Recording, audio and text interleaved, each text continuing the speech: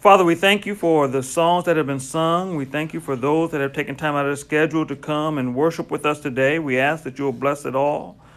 In your Son, Jesus' name, we thank you for the word, and the word that shall fall upon our hearts, that will fall upon good soil and gain great roots, that you will be glorified in it all. We thank you and honor you for it all. In your Son, Jesus' name, we pray. Amen. All right, we are now to our third and final episode of this series called The Light Has Come. And you have seen some video representation of some of the scriptures that we're going to use today, because I want to help you get it locked in to your psyche of how significant this time period is for today. Though it happened many, many years ago, the significance of it still has relevance today. And I want to point out the fact that if you think about the creator of the entire universe made himself available to interact with man by becoming a man so that he could show man how to live appropriately. That's what this comes down to. So we're going to start with John, the first chapter, and we're going to look at that 14th verse. And it says, "And the Word became flesh and dwelt among us. And we have seen his glory, glory as of the only Son from the Father, full of grace and truth."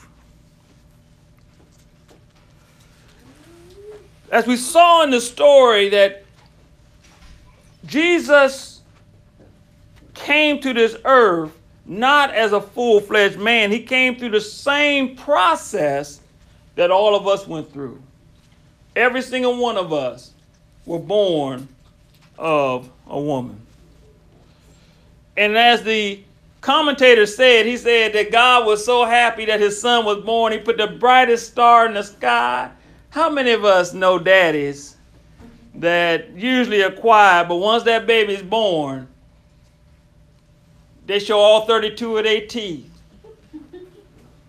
They start talking all that nonsense like they was pregnant the whole time. They said, "We had a baby."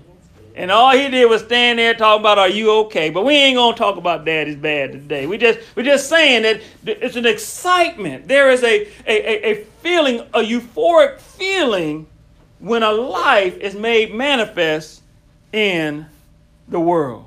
And the Father, God the Father, was the same way. He had the angels. He made the best singing angels come out and glorify his Son. He wanted everyone to know, just like any father would, my boy is here. Especially when we name him after ourselves. We show some extra teeth. We got 36 teeth in our mouth when we're going to name them after ourselves. Because there's something significant about knowing that your son is here. And you want everybody to know it.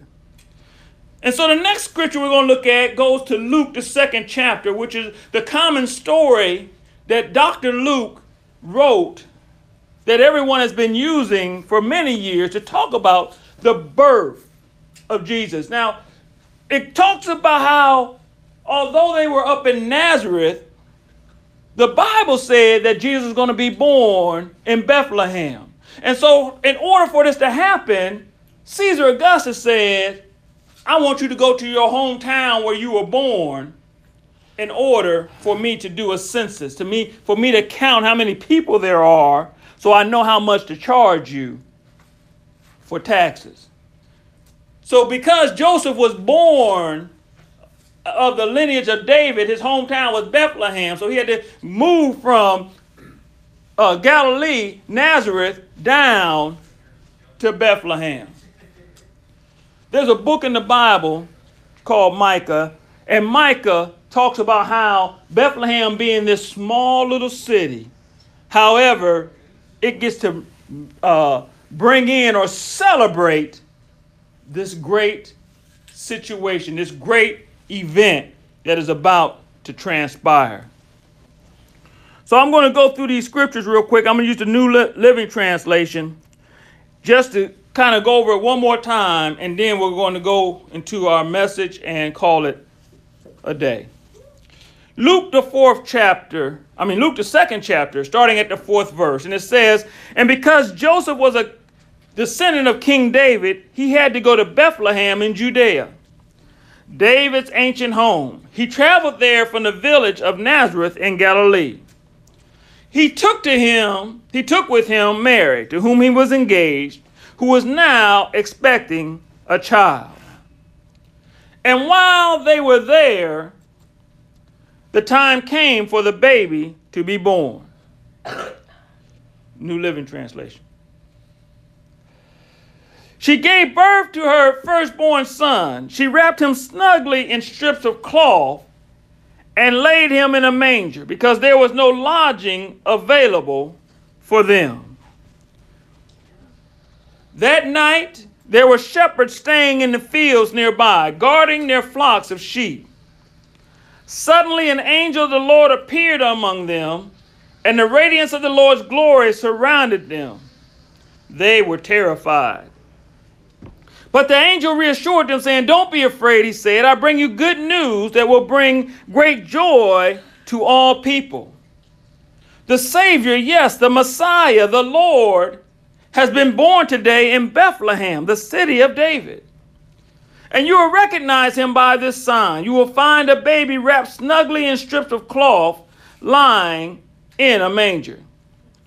Suddenly the angel was joined by a vast host of others, the armies of heaven, praising God and singing, 'Glory to God in highest heaven, and peace on earth to those with whom God is pleased.' When the angels had returned to heaven, the shepherds said to each other, 'Let us go to Bethlehem. Let's see this thing which has happened, which the Lord has told us about.' They hurried to the village and found Mary and Joseph. And there was the baby lying in the manger. After seeing him, the shepherds told everyone what had happened and what the angel said to them about this child. All who heard the shepherd's story were astonished. But Mary kept all these things in her heart and thought about them. The shepherds went back to their flocks, glorifying and praising God for all they had heard and seen. It was just as the angels had told them." Jesus became God in the flesh. John 1:14.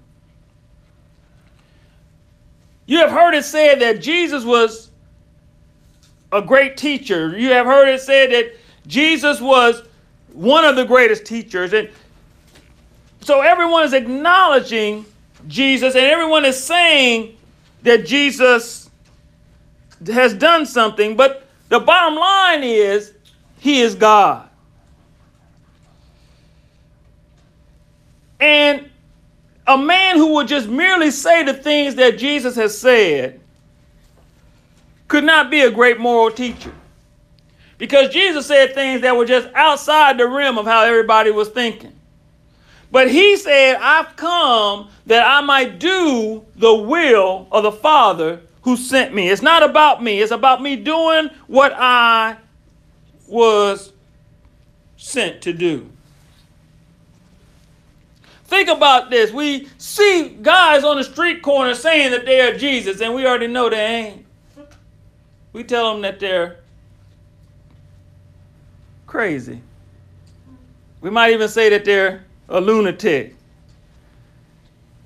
It's just like the person who sits in the garage and tells you that they are now a car. You know that ain't true.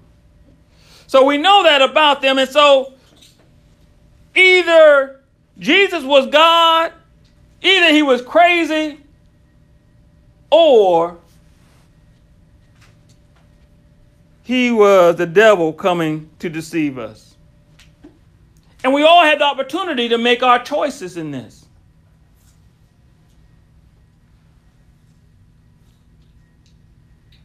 The one thing that I want us to realize is that Jesus didn't leave it open to us to make the decision of what he really was. He exampled what he represented and how he wanted us to walk and how he wanted us to live a life that brought glory to the Father. And so we can kind of get wrapped around and argue about, but the bottom line is, what was the effect of Jesus coming? Some of us get wrapped around the fact that it couldn't have been born on December 25th, but that ain't the real thing. We heard Clive and Even talk about that and explain how that came to be. Some folks say the shepherds wouldn't have been out in December. But we know that Clive and Ian, them two great guys, broke it down. But I'm going to just hit you with it real quick. Now, back in the day, the month December was the 10th month. We now call it October, which back in the old calendar, because Oc is 8, would have been the 8th month. You see how that thing go? So that means November was the what? The 9th month. Isn't that something? So we added 2 months into the situation. We added July after Julius Caesar. And so it pushed all the other months 2 directions. So December was the 10th month, which would have been the same time period by which the shepherds would have been out there with their sheep. Isn't that something? But we ain't going to get into all that right now. You know, if you go ahead and hit me with the email or something on this video, I'll go ahead and go a little deeper with you. But for right now, I got some other things I want to talk about. Because the other significant thing is that because of the impact that Jesus had not only on the kingdom, not only on the empire, not only on the region, but on the world. One of the significant things about Jesus coming was the fact that when he came, nobody made any great fanfare about him. But the mindset of the people of Israel was, he's coming to be this great king that's going to free us from this oppression, and so that we won't have to be under this Roman rule. But the oppression that Jesus came to free them from was the oppression of sin. The oppression of them being all prideful, thinking that there was all that in a bag of chips with a Pepsi on the side. So when Jesus came, he came in this different manner.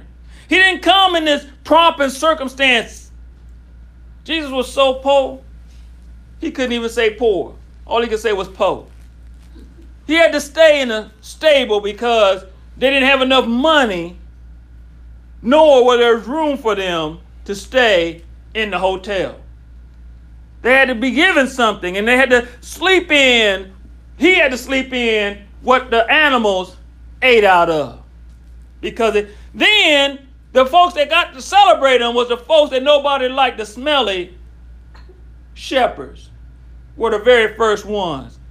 But if he was a king, how come the king didn't come? Because that wasn't the way that God wanted this thing to work. He wanted us to understand that when he came, he didn't come with pomp and circumstances. He came as low as he could possibly be, as poor as he could possibly be, just so he could show us that it doesn't matter your fiscal circumstance or your status. We all have a need within ourselves to be in right standing with the Father. So what happened over the years after Jesus came is all these folks start coming up with these theories trying to say, well, Jesus really didn't come. One of the strongest theories that came forth was called Docetism. And Docetism meant that, well, let me back it up just a little bit. Docetism came from agnosticism. Now, agnostic is a person that believes there's a God, but we don't have the ability to know that there's a God. Now, don't that sound contrary? We know there's a God, but we don't have the ability to know that there's a God. And so they said the reason for this was because it requires a spiritual person, and our carnal bodies cannot understand the complexity of a spiritual God. So they came up and said, you know what? This is what happened. Jesus wasn't really in a body. He was really a spirit, a ghost that walked around, but it looked like he was in a body, but he really wasn't in a body, because they said the body was evil. Everything about the body was evil. And so why would the God of the universe allow himself to be put in an evil body in order to redeem us? But that was just a contrary to the whole argument. That's why he did it, because he needed to redeem us back to himself. Not only was Jesus in a body, but guess what? Mary had to change his stinking diapers. I'm quite sure that he may have had to have his hands tapped a couple times because he was reaching for the wrong thing at the time. I'm quite sure he had to have correction as he was coming up. He had to have these things that we do with children in order to train them. Jesus went through that process so that he had an understanding. The Bible brings it out like this. It says, anything that you've gone through, Jesus has gone through. Yet he did it without missing God's mark. He did it so that he was effective in showing us the right way to operate in front of the Father. And so as we look at all this complexity and how folks are trying to pull it down and take it down, you know, one of the things that I learned is the fact that a lot of times folks don't really get upset about the lies. They get upset about the truth that's contrary to how they want to live. And so they try to dissuade it. They try to talk it down. They try to push it down. They try to remove it. They try to cause it to not operate in the proper manner. They try to remove from everybody's viewpoint the fact that the truth is the truth. And so as we look at everything that comes against Jesus, the folks that stood up there and said it's impossible for Jesus to have been in a body because the body's evil and God's not going to be in evil. But he did that in order to show us how we can walk and how we can live and how we can operate so that we are in compliance to what God wants us to do. We look at this situation, and how many of us have heard the term one and only? How many of us heard the term one and only? And we apply, when we hear that term one and only, we say, if this is the one and only, like Miss Yolanda is my one and only love. I love a lot of people, but she knows she's my one and only. That means she's number one. Of all the love that I might have, she gets the greatest amount. And the same thing with Jesus. Jesus was the one and only of the Father. But God's love towards Jesus was great. But his love toward us was that much greater because he allowed his son to go through situations in order so that we can get the same rights and privileges that he gave his son. Isn't that something? Not only is Jesus God's one and only, but we are his one and only. We kind of call it today, we call it the boo, right? Ain't that what they say? Or the babe. Ain't that what we call them? The Bay or the Boo? One of them two? Yeah. You see, I tried to do a little modern. Yeah, I messed all that up. So as we look at this, when we have the significant person, this is what God has desired for us to have with him. He wants us to not only see that Jesus came, which was great, but just like we talked with the offering, there is a seed, a starting point, but there's also a process that you go through to hit the time of harvest. And the time of harvest for our situation was when Jesus died in our place. He took the responsibility of what we should have been convicted of upon himself. And because he did that, he caused us to be in right standing with the Father. I told a friend, I believe I told you all before that, I told a friend that when we stand before God in prayer, or when we're standing before him, he doesn't see us. He sees Jesus in us. And because he sees Jesus in us, he sees us as he sees Jesus. And so in order for God to see that, you have to have a relationship with Jesus. Now, I know you probably wanted me to do the Christmas story, and I am giving you the Christmas story, but I just got to do it my way.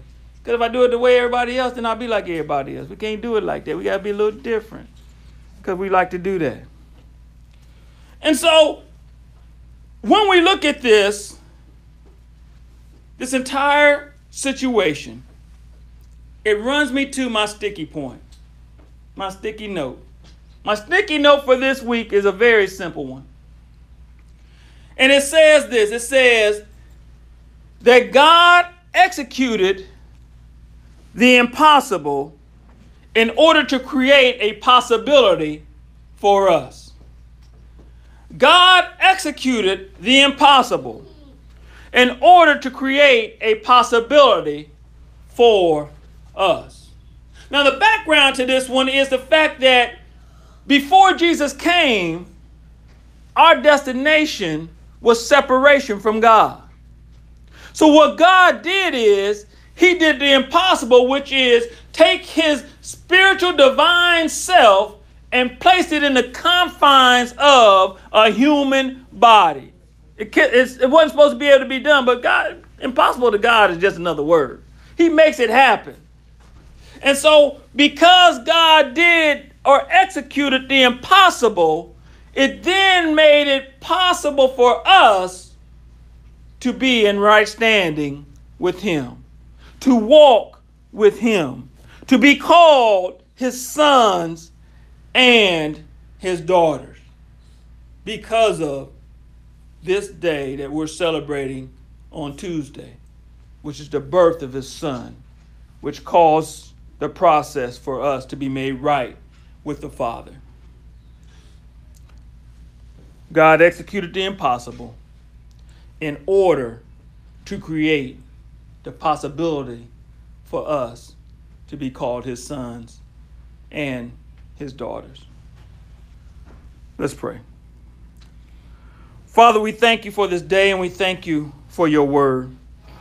We thank you, God, that you have opened up the opportunity for us to be declared your sons and daughters. And although folks have said all these different things contrary to who Jesus was, we know that according to your word, that he is made flesh just like us, but yet without sin. And we were able to see by his actions how he glorified you, how he lifted you up, how he dignified you, and he set the example. And if we accept what he's done for us, that we can also be called your children. So we thank you, God, for the opportunity to be called your sons and daughters. We thank you, God, for this opportunity to celebrate all that you've done for us. And most of all, God, we celebrate the fact that we will live in eternity with you forever. And we thank you for it all in your son Jesus' name we pray. Amen.